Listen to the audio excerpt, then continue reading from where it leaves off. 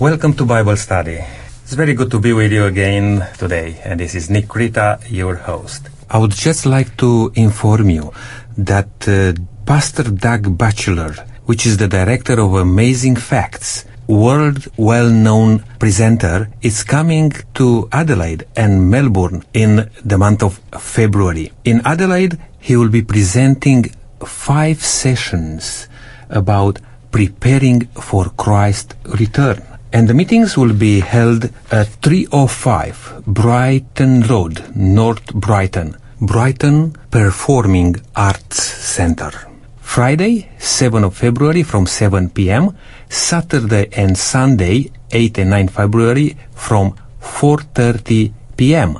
And again, Monday and Tuesday, the 10th and 11th of February from 7 p.m. If you like to book your free seat, please go to www.amazingfacts.com.au/bookings. Text or phone 0429377468. Today again an amazing Bible study from the book of Daniel, chapter 3 today. And it's amazing to see how the powerful God to whom we are to serve and to give our lives is able to save even from the fiery furnace. Open the Bible if you are home and if you can, or if you are driving, just follow up with us as we are going to look into this wonderful story today. I would like to just welcome the panel and thank each one of you taking time to come together and to share this wonderful message from the Bible. And I would like you to be blessed today and each of our listeners to experience the same thing.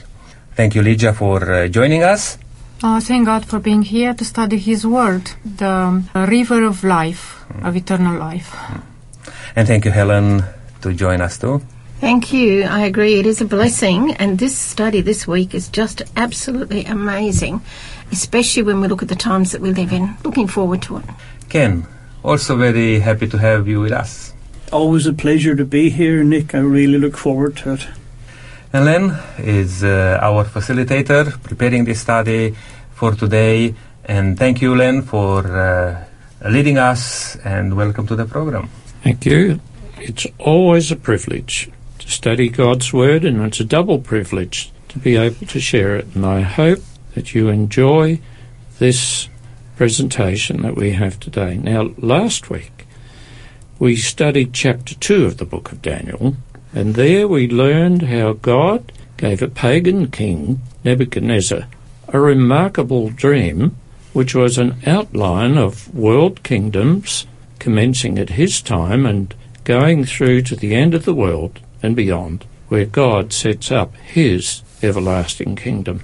We learned about how God used his faithful servant Daniel to interpret the dream.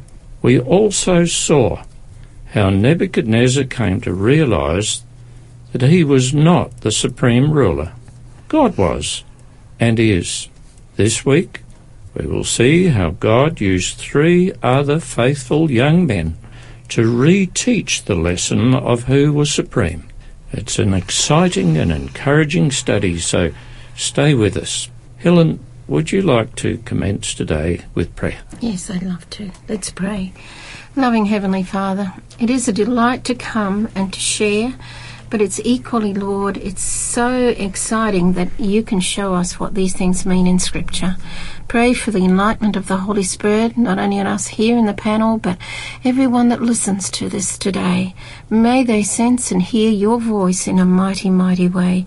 Lord, I just pray that what we study today will give us encouragement as we face the end times and help us to realize, yes, that you are definitely in control and that you don't want anybody to perish but to have eternal life. Lord, I pray that we will learn many lessons today that will be encouraging and that will help us to stand up like Daniel and his 3 friends.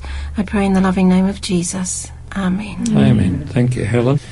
Well, Ken, would you like to commence the study today by reading Daniel chapter 3 and verse 1? Certainly.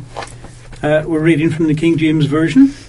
Nebuchadnezzar, the king, made an image of gold, whose height was 80 cubits, and the breadth thereof 6 cubits. He set it up in the plain of Dura, in the province of Babylon. Now, cubits are not a measure that's used very much today.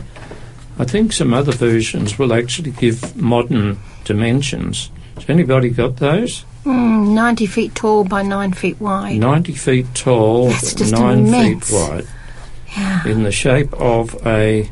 You know, it was to represent an image. It was a man. An image, a man. Shape yes. of a man, perhaps stylised. And why did the king set this particular image up on the plain of Dura?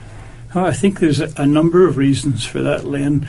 Babylon at the time was one of the biggest, if not the biggest city in the world. It was also a very beautiful city and a very powerful city, and the king, I think, had a bit of a big head, and he thought, well, this is great, and I want this represented outside of the city. I believe this was made.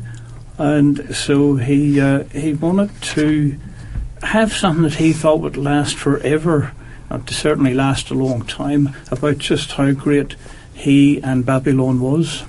Yes, if we remember the dream, of course, Nebuchadnezzar saw in the dream that his kingdom ended, and I think you alluded to it there, Ken. He didn't want it to end, so he's set it up himself, that it was all gold. Yes, it was.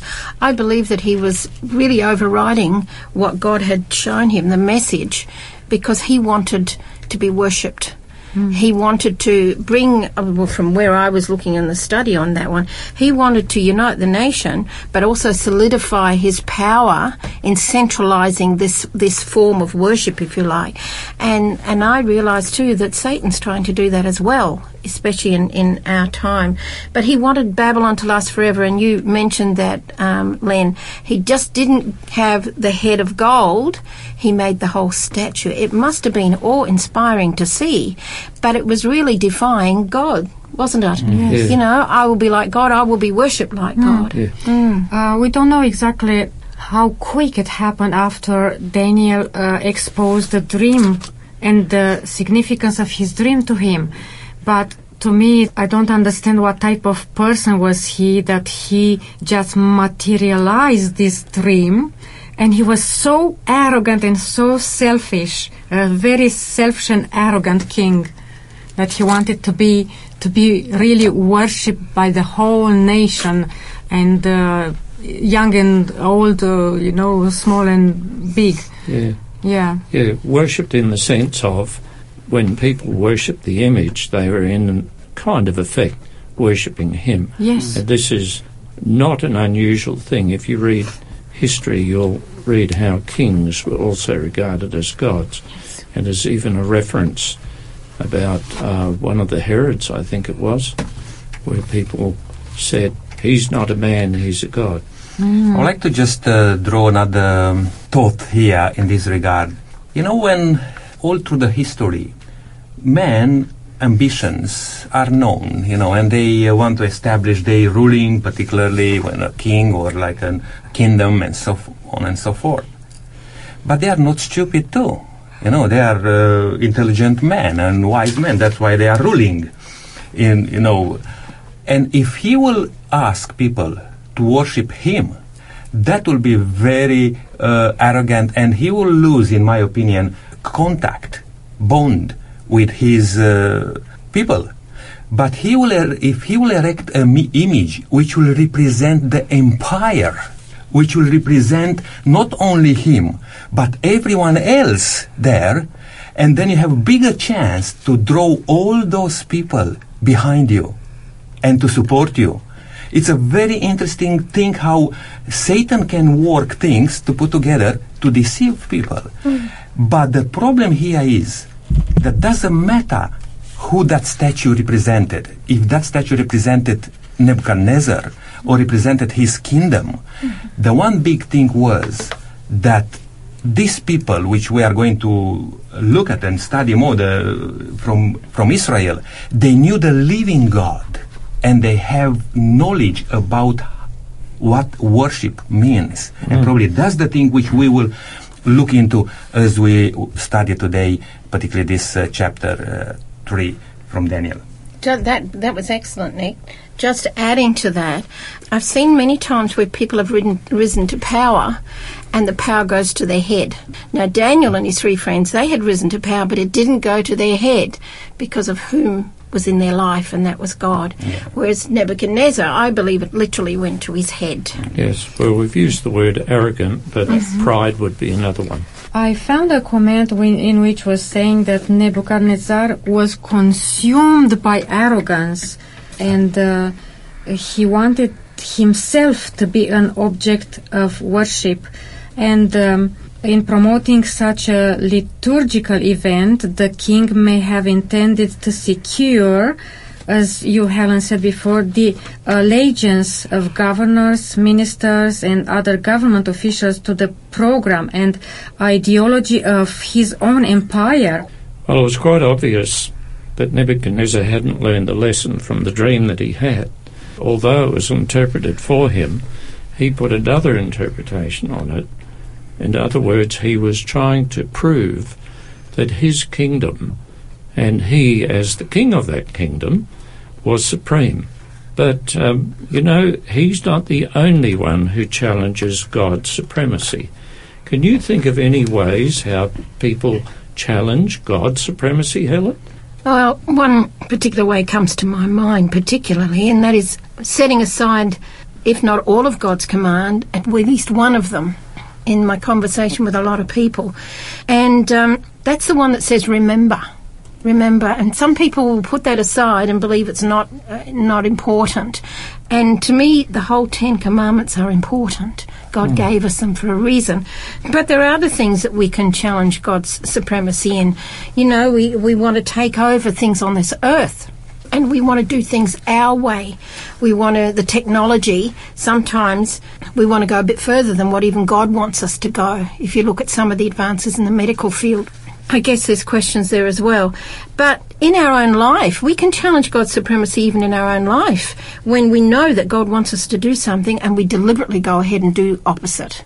Yeah. Or we put an idol or something that we spend more time with than with God. So it comes personally as well as in a country doing it as well. I just want to make a comment on what Helen was sharing in regard to the Sabbath and giving allegiance to God or to man. In the day we live in, lots of people are following the teachings of man. And it's amazing that even in those days, what this king was setting up, the whole people in his kingdom, they were prepared to come and do what the king asked. And I believe that there were people there who had the knowledge of the living God, because Israel was still present around, and they could have heard about the miracles of God, but they were choosing to put aside all those things and follow the teachings of man. And I'm wondering if today is not very similar, when we have so clear in the Bible, in the Word of God, things like, as you just mentioned, Helen, about the Sabbath. And most of the people ignore that thing, believing that what they think is right, it's more valuable than what God is requiring. I just thought to mention that and maybe contemplate on those things. Okay, well, who was invited, or perhaps better put, ordered to the dedication of the statue, Helen? Well, let me read, if I may, from Daniel 3, verses 2 and 3, and I'm reading from the New Living Translation, and it says here, "Then he sent messages to the high officers, officials, governors, advisors, treasurers, judges, and magistrates." Now, that was 7 groups of people particularly mentioned, but he went on and said, "and all the provincial officials to come to the dedication of the statue he had set up." And so that's exactly what they did. All these officials came and stood before the statue King Nebuchadnezzar had set up. So it was really all the important people of the kingdom needed to be there. So how many people do you think were there? Oh, I can't visualise. I mean, it was on the plain of Dura and it was a fairly big area. I imagine other people were there apart from the officials. So it could even amount to thousands. Yeah. Yeah. Have you any idea, Len? Eh? Have you any idea? Yeah. Well, I've never been to the plain of Dura, but I imagine there were thousands. Yeah. Anyhow, there was an instruction given to the crowd. There they were assembled. There was the image. Over in the distance, to one side, was the burning fiery furnace, which was going. It wasn't out. Lydia, would you like to read from Daniel chapter 3, verses 4 and 5, and tell us what the instruction was? Then the herald loudly proclaimed, "This is what you are commanded to do, O people, nations, and men of every language. As soon as you hear the sound of the horn, flute, zither, lyre, harp, pipes, and all kinds of music, you must fall down and worship the image of gold that King Nebuchadnezzar has set up." So all the people, as it said, small and great, rich and poor, free and slave, they were meant to bow down and worship the image. So King Nebuchadnezzar materialized this, that statue became an idol, and as people were worshipping this statue, the idol, they worship all the gods in that empire and also himself. Okay, so here they had a new god, if you like, to worship, and when the orchestra struck up the note, so to speak, the people were to bow down. Is there anything wrong with that, Nick? Bowing down to an idol? Nebuchadnezzar, he was exposed. In the previous chapter we talked about that Daniel came to him and revealed to him the dream and so on and so forth, and he himself declared that the God of Israel is the only living God. He must have that knowledge and understanding of who God is. But in this chapter here we are facing another phase of his life, you know. He is setting up this statue. I'd just like to read a couple of verses from the book of Isaiah, if I can, Len. Sure. And that's from chapter 44, verses 13 up to 18.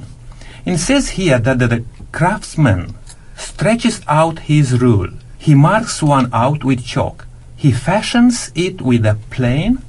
He marks it out with a compass, and makes it like the figure of a man, according to the beauty of a man, that it may remain in the house.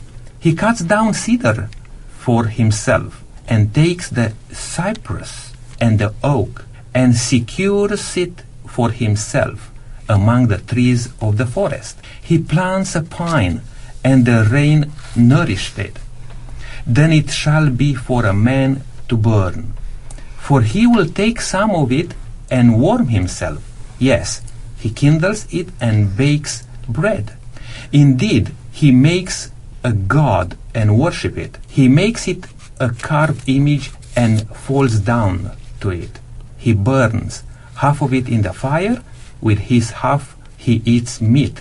He roasts a roast and is satisfied. He even warms himself and say, "Ah, I am warm. I have seen the fire." And the rest of it he makes into a god, his carved image. He falls down before it and worship it, prays to it, and says, "Deliver me, for you are my God." They do not know nor understand, for he has shut their eyes so that they cannot see, and their hearts so that they cannot understand. This is an amazing passage to just compare with what we are just talking here in Daniel. May I just read that in another version from verse 18 onwards? It says, and because I was thinking this as you were reading it out, I thought, how silly, how stupid. And verse 18 in the New Living Translation says, "Such stupidity and ignorance. Their eyes are closed, they cannot see. Their minds are shut, they cannot think. The person who made the idol never stops to reflect, why, it's just a block of wood. I burned half of it for heat, used it to bake my bread and roast my meat. How can the rest of it be a god? Should I bow down to worship a piece of wood?" It's no wonder God said in the commandments we should not make a graven or a carved image and bow down and worship it, which was, of course, one of the key points in this story we're doing today. Now, Ken, would you read Daniel 3:6, because in there it tells the consequence of disobeying the king's command to bow down and worship the image. Sure. So reading Daniel 3 and verse 6 in the King James Version again. And whoso falleth not down and worship shall the same hour be cast into the midst of a burning fiery furnace. Now this is, I actually find this whole story in this particular really quite amazing, because we have King Nebuchadnezzar, who is a king of all these lands, obviously a very, very powerful king in this amazing city. He's gathered together all his leaders and sub-leaders and everyone that's working for him, and he's given them a command. Now, back in those days, if you didn't follow the command of the king, usually you'd lose your head or be thrown in jail perhaps the rest of your life. But in this particular case, he's even gone to the extent of creating this amazing furnace, this really big furnace, and this thing is going, the flames are rolling, and it's been well fed with wood, just to encourage and make sure that no one is going to stand when the music plays and everyone has to bow down. Okay, well, the furnace was probably used for melting the gold. Yes, Helen? Yeah, I'm with you on that one. I think this furnace was an industrial furnace that was there anyway for making their bricks and what have you. It wasn't just an ordinary heating the house furnace or something to cook on. Yeah. So this alone would have been enough to put fear into people's minds and hearts, you know, this huge, big furnace. And they could see it because the flames were coming out. It was designed to burn whatever went in it. So this was really forced worship. Do it. If you don't, you lose your life, and you're not going to lose it in a very pleasant way. Now, Helen, would you read Daniel chapter 3, verses 8 through to 12, and I'll ask you some questions afterwards. Sure. 8 through to 12, New Living Translation says, But some of the astrologers, Chaldeans, went to the king and informed on the Jews. They said to King Nebuchadnezzar, Long live the king!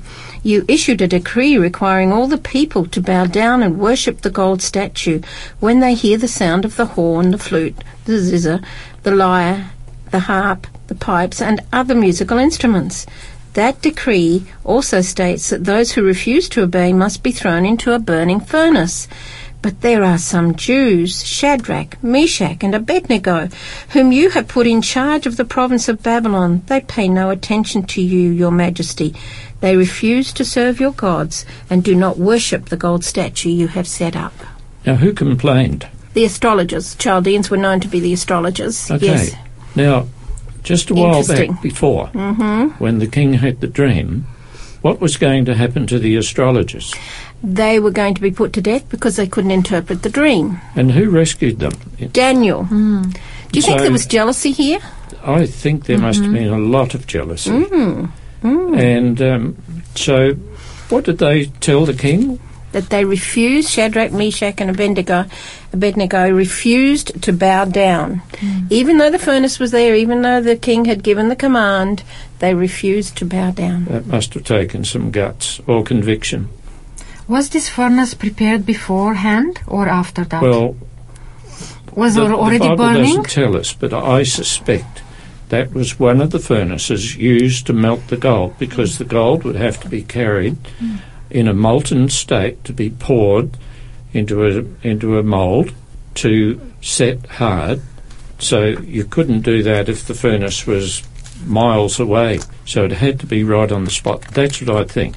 Now, I don't know the melting point of gold, but it's fairly high. So when worshipping time came, why was the furnace already burning?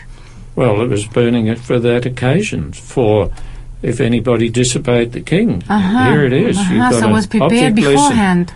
Yeah. Talking about fire, it's something very significant in the Bible, because lots of times fire, it's representing also the presence of God. Now, when the antediluvians, after the flood, God promised the humankind not to be destroyed again by water and by flooding. But it's interesting that in the Bible, it talks a lot about the fire and the destruction, how fire will be present all through the end of the history of this world.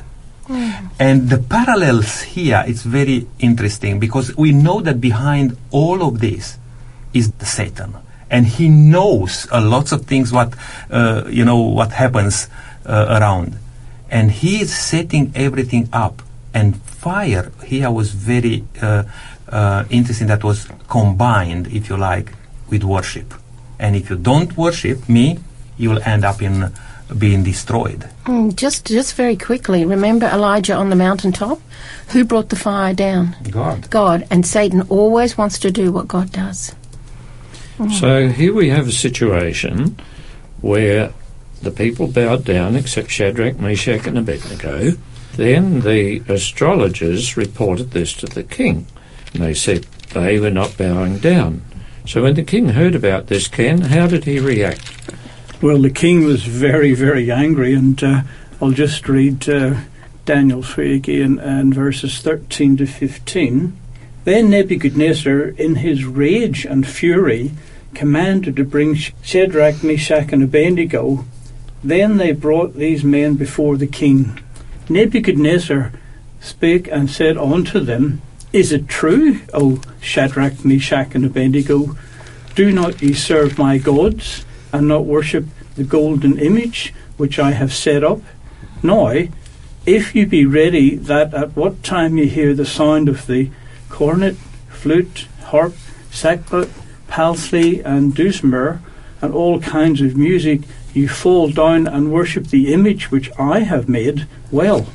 But if ye worship not, ye shall be cast the same hour into the midst of a burning fiery furnace. And who is that God that shall deliver you out of my hands? All right, well, now I find this rather remarkable because Nebuchadnezzar gave these three young men a second chance. There was nothing mentioned earlier about second chance. I don't think a second chance was on the agenda. Yet, panel, he gave them a second chance. Why? Because he was thinking that they were afraid of that fire and they will change their minds. And they will worship the king and the statue. Possibly. Helen? I think he was stunned that somebody would disobey for a start. He expected full, complete obedience. Yes. And these three young men, along with Daniel, were respected in his kingdom. And I think it really interesting. He actually was mocking God when he was saying then, what God will be able to rescue from my power? So here we have another example of his arrogancy, and he thought himself above God. But I think he also wanted to know whether they would still do it, and he allowed them that second chance. Okay. Mainly because he was mocking God. What did you think, Ken? I was going to say exactly the same thing, that there may be two angles to this. One, of course, was, I believe, that Nebuchadnezzar perhaps realised, well, these actually are really good leaders and wise men, so perhaps they've made a mistake, I'll give them a second chance. But also, as Helen said, perhaps God was also trying their faith to see, well, when it actually came to the bit, and the king said, well, I'm afraid you are going to be burnt if you don't do what you're told, would they still stand up? And they did. Okay, well, you've all got a different idea than me, and I'm not saying your ideas are wrong. I think King had a great deal of respect for these young men from his previous experience when Daniel interpreted the dream. And you remember, Daniel asked that these three young men also be considered in the king's rewards. And they were put in charge of the province of Babylon. Do you reckon Len dictator would like to be known that he's a dictator? Or he would love to think that the people actually are committed to himself and to his ruling? Because that's one of the things here I mentioned a bit earlier. I believe the king was wise enough not to just react quickly, He said, look, I'm actually a good guy. I can offer you a second chance. And all those things could be, true, him having respect of them. But I believe there was also other people in the kingdom. This kingdom was not only ruled by these young three men.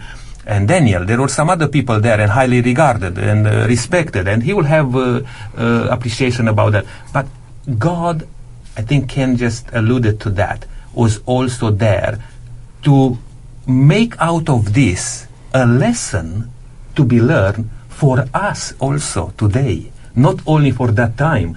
Whatever happened there was not only for that time, because God's presence was there to give us an object lesson for us today too. I'm just going to challenge something you said, Nick, when you said, that he was a wise king and, he thought about it. In the scripture it said he actually flew into a rage. And I think when he had time to sort of realise who these people were in front of him, that's when I think he allowed them, out of respect, as we said, out of respect to have a second chance. But I think at the first start he was so angry he wasn't thinking straight at all. Until he had that couple of seconds. And I believe that God led it. There is a key statement that the king made there, Lydia. Helen said it before, but I would like us to refocus on it. What was that key statement that he said? He said to those 3 young men, "But if you do not worship it, you will be thrown immediately into a blazing furnace. Then what God will be able to rescue you from my hand?" Here he was saying, I am the ultimate. Exactly. I am the supreme. Yeah. Your life is in my hands. Yes. So what had the king forgotten? He forgotten beforehand when Daniel revealed his dream and its interpretation. And we don't know exactly how long it took in this mid-time, but do you think he forgotten or he intentionally did it? Well, probably that. Yes. Probably that. So, Helen, in verses 16 to 18, how did Shadrach, Meshach and Abednego answer the king? I love this bit. Just before I get into that, let me just say that I believe that Nebuchadnezzar was convinced that God was powerful from the dream, but it was very short-lived. Yeah. In his belief of Daniel's God. He looked at him like Daniel's God. But let me go to what you asked for in Daniel 3:16 to 18, again from the New Living Translation. It says here, Shadrach, Meshach and Abednego replied, "O Nebuchadnezzar, we do not need to defend ourselves before you. If we are thrown into the blazing furnace, the God whom we serve is able to save us. He will rescue us from your power, your majesty.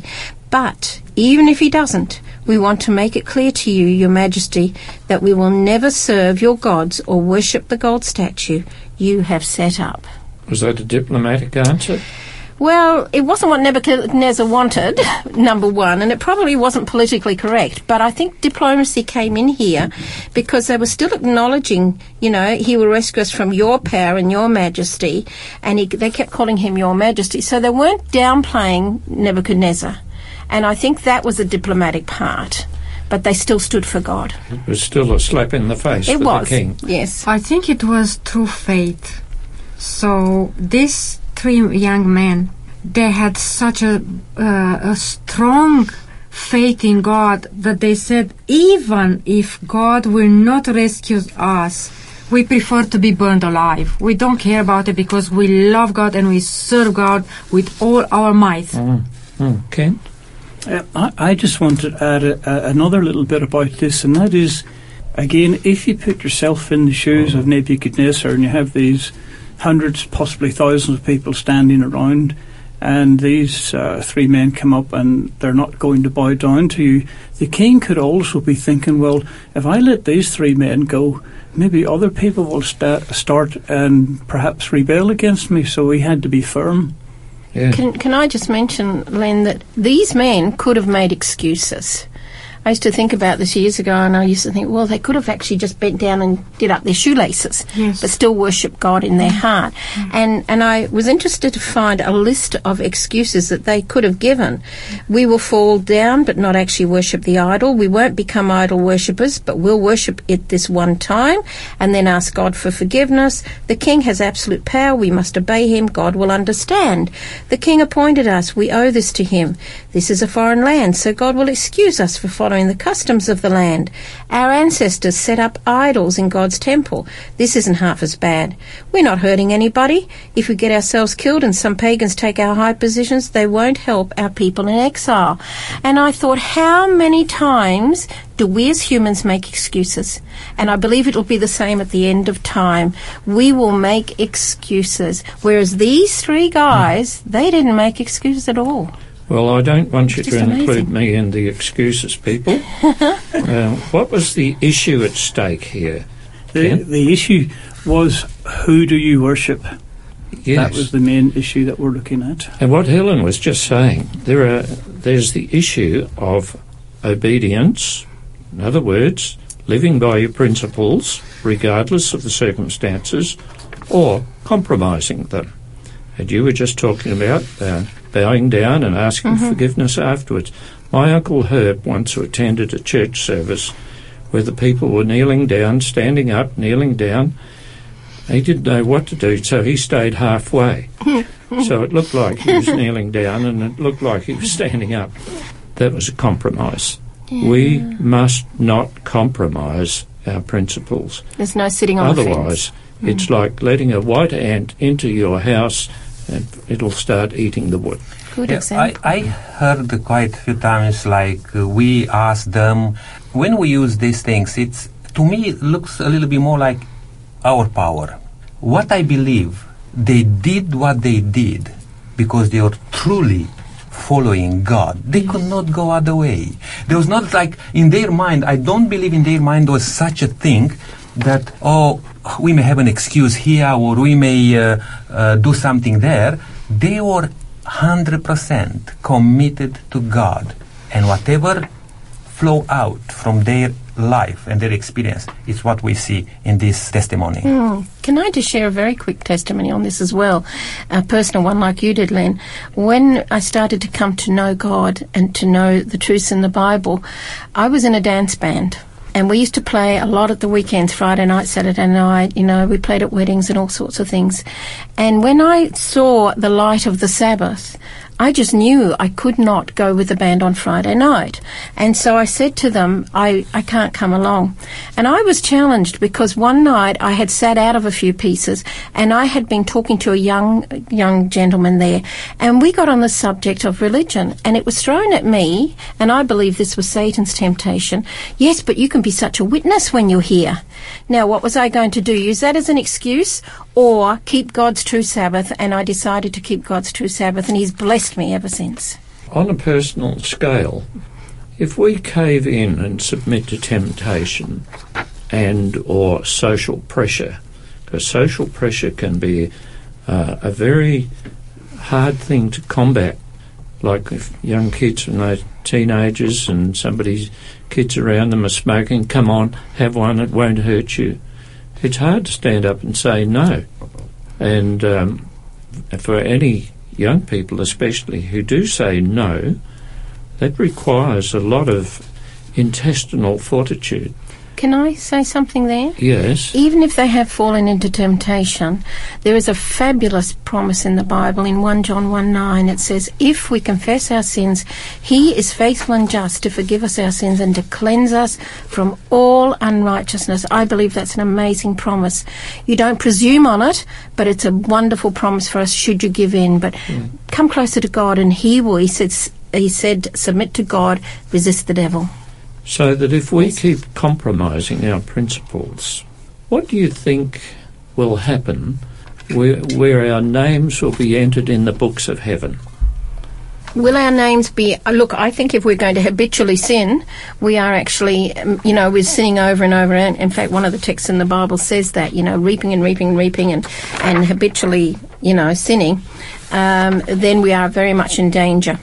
Yeah, Revelation 20:15... I believe covers this. May I read that? I'd love you to. Okay, Revelation 20, verse 15. And it says here, again in the New Living Translation, and anyone whose name was not found recorded in the book of life was thrown into the lake of fire. Well, that's something we don't want to happen, is it? We want our names recorded.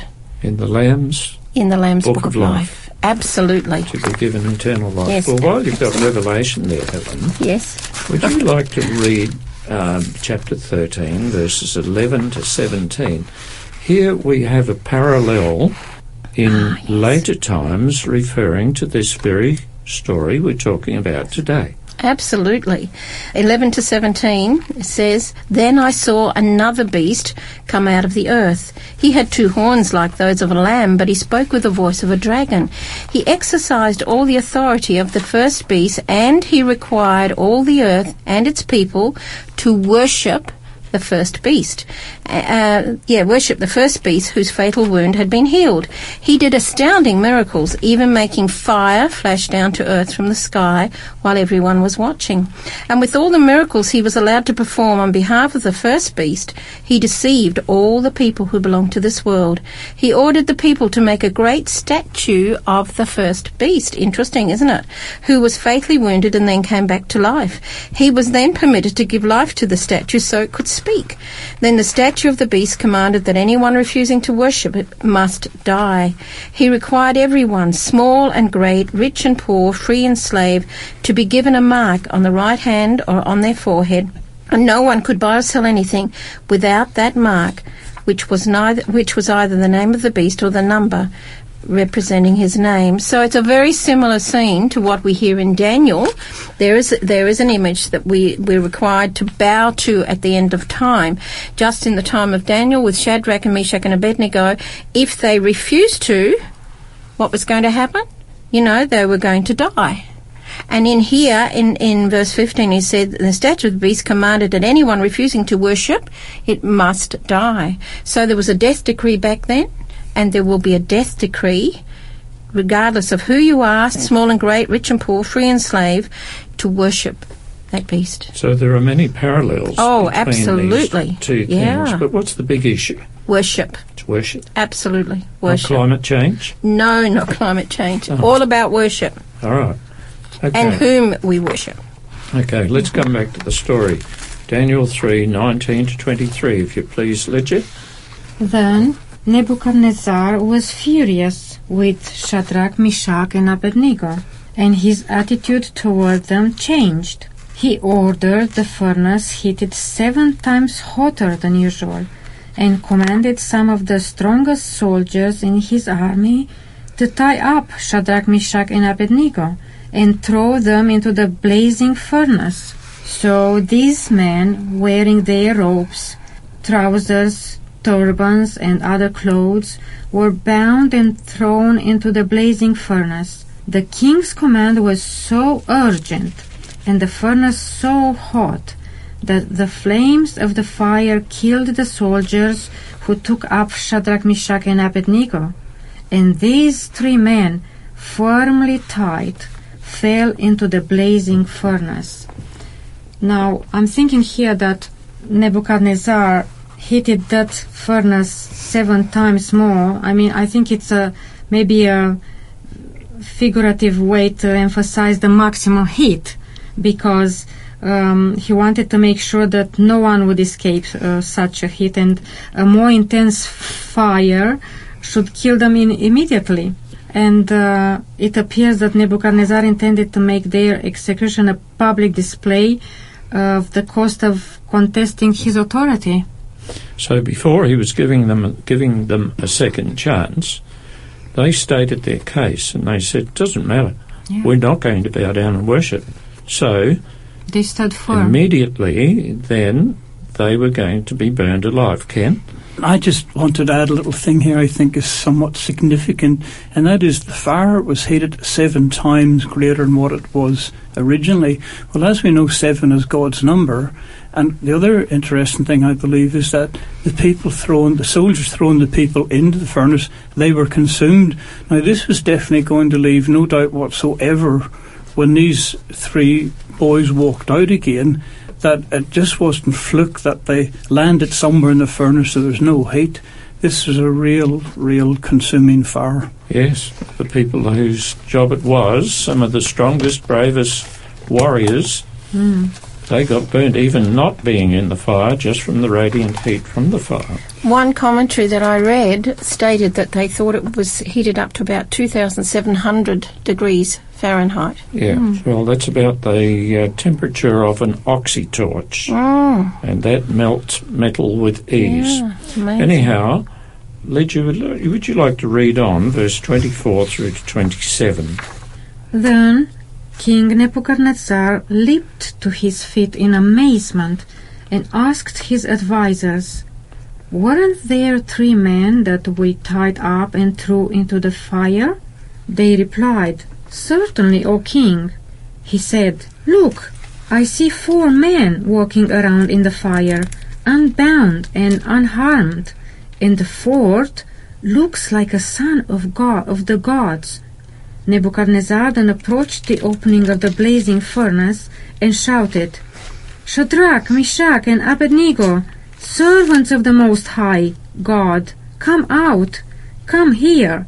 So Shadrach, Meshach, and Abednego came out of the fire, and the satraps, prefects, governors, and royal advisers crowded around them.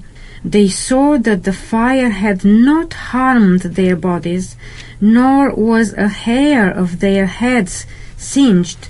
Their robes were not scorched, and there was no smell of fire on them. Okay, well, this was a bit of a turn of events, eh? Because here, against an impossible delivery, there was delivery. Yes. King just could not believe his eyes.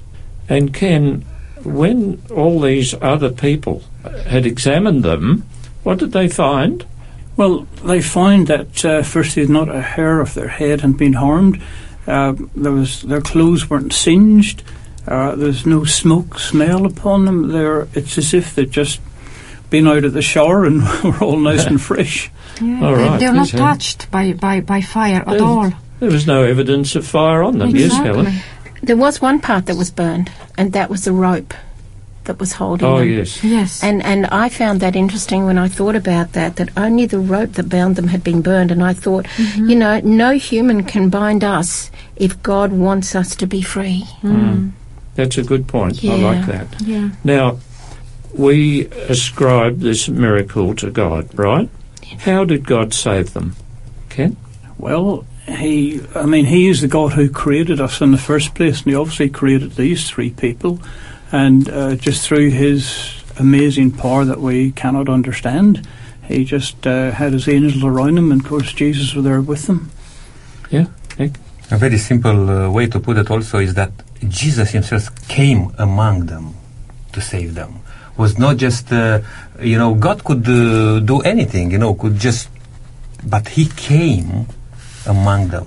And I think that was amazing, because we talked about before that many people believe that God is somewhere up high there and He's doing His own business and we are down here struggling ourselves. Actually, God is with us, and I think that's very important. Ken?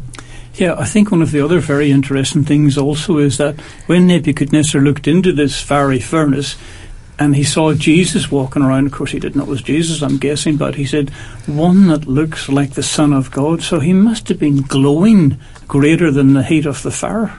Yes, we don't know. There's a lot of things we have to assume here. But while Ken was bringing up that point, probably is the right time to just mention something here. We are witnessing here a battle, if you like, and there are, in this case, 2 groups, or at least, the representatives of God who gave their heart to God, committed to God, obeying God, these 3 young men, and the other one who's touched in his heart, who heard about the living God, who's experiencing some conversion in his life, but he's still struggling to let it go. He was in between the world and what the world offers and God. And I can see in Nebuchadnezzar's expression that he was not just like if I will compare him with the other Chaldeans which came in to accuse these three young men, they were just brutal, they just didn't have anything in mind, humanly. But the king, I think he was fighting, if you like, on what he was exposed right from the beginning with the dream. Yes, he was having a battle with himself, really. Mm. Helen, let's go down to verse 28. Would you read that? And I'd like you to just comment about what the king said, having read that verse. But let me just comment too. It's not just the three men and the king. All those other people that were called to bow down to him were witnessing. What a fantastic witness it was. Okay, so you want me to read 3 verse 28. Thank you. New Living Translation says, Then Nebuchadnezzar said, Praise to the God of Shadrach, Meshach, and Abednego.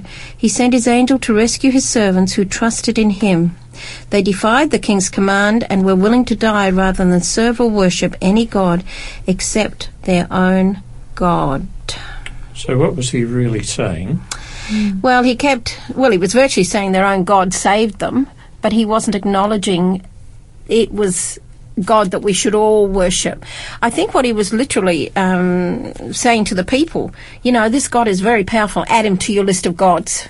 No, seriously, because that's what they did. They had multiple gods, whereas there is only one God, Scripture tells us. And he hadn't quite grasped that, I don't think, but I could be wrong. But, he was so amazed, I would imagine he was startled. How many of us would look in a furnace and know that 3 had gone in there and there were 4?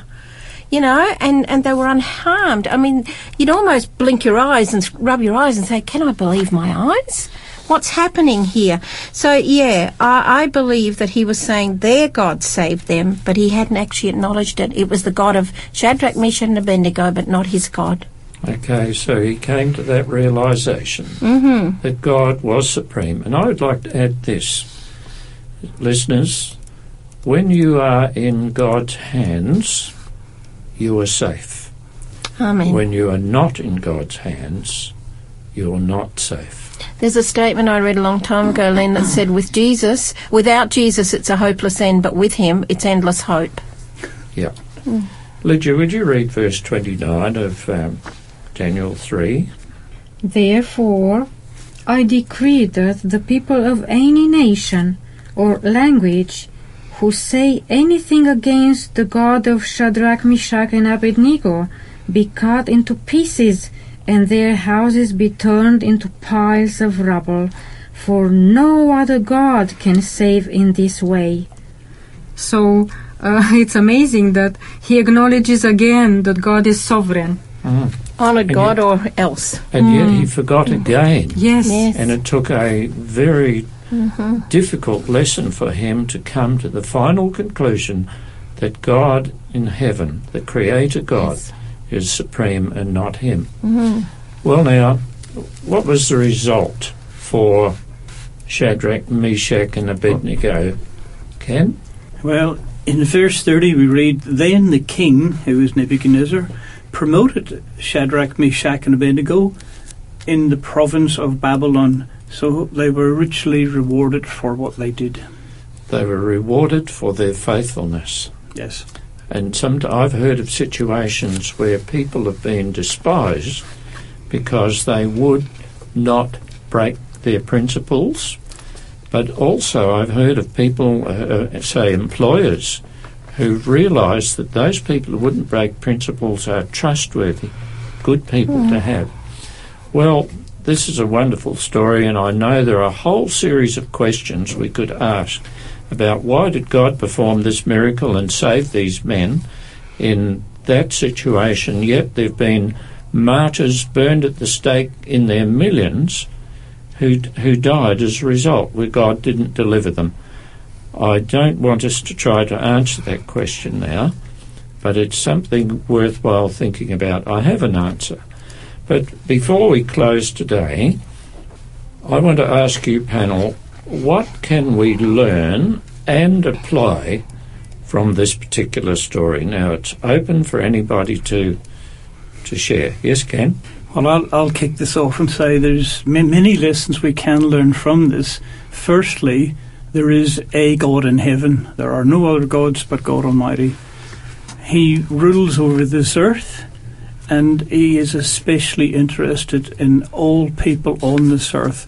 But those that follow his commandments and do his will, he particularly cares for. Yeah. Helen? God is in control. He is supreme, but not like King Nebuchadnezzar, who was forcing the people to bow down and worship. God never forces us. No. But he will reward us our faithfulness. And I believe the story here was radical faithfulness, if you like. Yeah. You know, standing up for God in the most radical situation. And we need to do the same. Yeah, I like that. Yes, Lydia? Yeah, for me, touch my heart that the true faith of these young people, Daniel's friends, is measured in this story by the quality of their relationship with God, and it's resulting in absolute confidence in God. So authentic faith does not seek to bend God's will to conform to our will. Rather, it surrenders our will to the will of God. Okay, yes, I like all these things that have been said. Did you have something to share, Nick? Yes, I just like to mention that as in those days when Shadrach, Meshach, and Abednego, they were standing for God, and they were in a battle zone, if you like, in a war zone, we are the same. If you are following God, you are part of that conflict, if you like, in between good and evil. And we are called, each one of us, to stand for God, and God will never let us down. God is in control, as was mentioned here, but the question is, am I part of that picture? Can I just add to that, if you don't mind? We are saying, you know, we're focusing a lot on what these guys were faithful in that, and that's very important. But God here in Daniel 3, I've written down this note, is the God of both radical grace and radical commitment. The radical grace of God that required that even his death on the cross, that was the grace, but that brings out a response of radical human commitment even unto death. And I believe we should not wait until things come upon us. We should be immersed in the Word now. Now is the day of salvation. So when these things happen, I don't think it was just an instant response from Shadrach, Meshach, and Abednego. Their lives had been going through that way, and so had Daniel's. One thing there is that they set their minds long before. Mm. And dear listeners, it's our hope that you will set your minds to obey God rather than man, and prepare yourself so that when your loyalty is tested, you, like Shadrach, Meshach, Abednego and Joshua of old and others, you will be determined to serve and obey the Lord no matter what. We'll close with prayer. Lydia, if you wouldn't mind. Glorious Father in heaven, thank you so much for this amazing story of these young people that stood faithful to you. Father, help us to remain loyal and faithful ambassadors to you, to your principles, and not compromise, to believe that you have everything in control, that you are the only one, the answer to every question, the only one object of worship, because you are the only true God, the Creator. Father, please help us to honor you as the sovereign God. Let us not be doubtful, and help us, Father, that to look forward to your reward, to your faithfulness to us, to your love and eternal love for us, to see you face to face and remain with you eternally. In Jesus' precious name we prayed. Amen. Amen. I would just like to inform you that Pastor Doug Batchelor, which is the director of Amazing Facts, world well-known presenter, is coming to Adelaide and Melbourne in the month of February. In Adelaide, he will be presenting 5 sessions about preparing for Christ's return. And the meetings will be held at 305 Brighton Road, North Brighton, Brighton Performing Arts Centre. Friday, 7 of February from 7 p.m. Saturday and Sunday, 8 and 9 February from 4:30 p.m. And again, Monday and Tuesday, the 10th and 11th of February from 7 p.m. If you like to book your free seat, please go to www.amazingfacts.com.au/bookings. Text or phone 0429 377 468.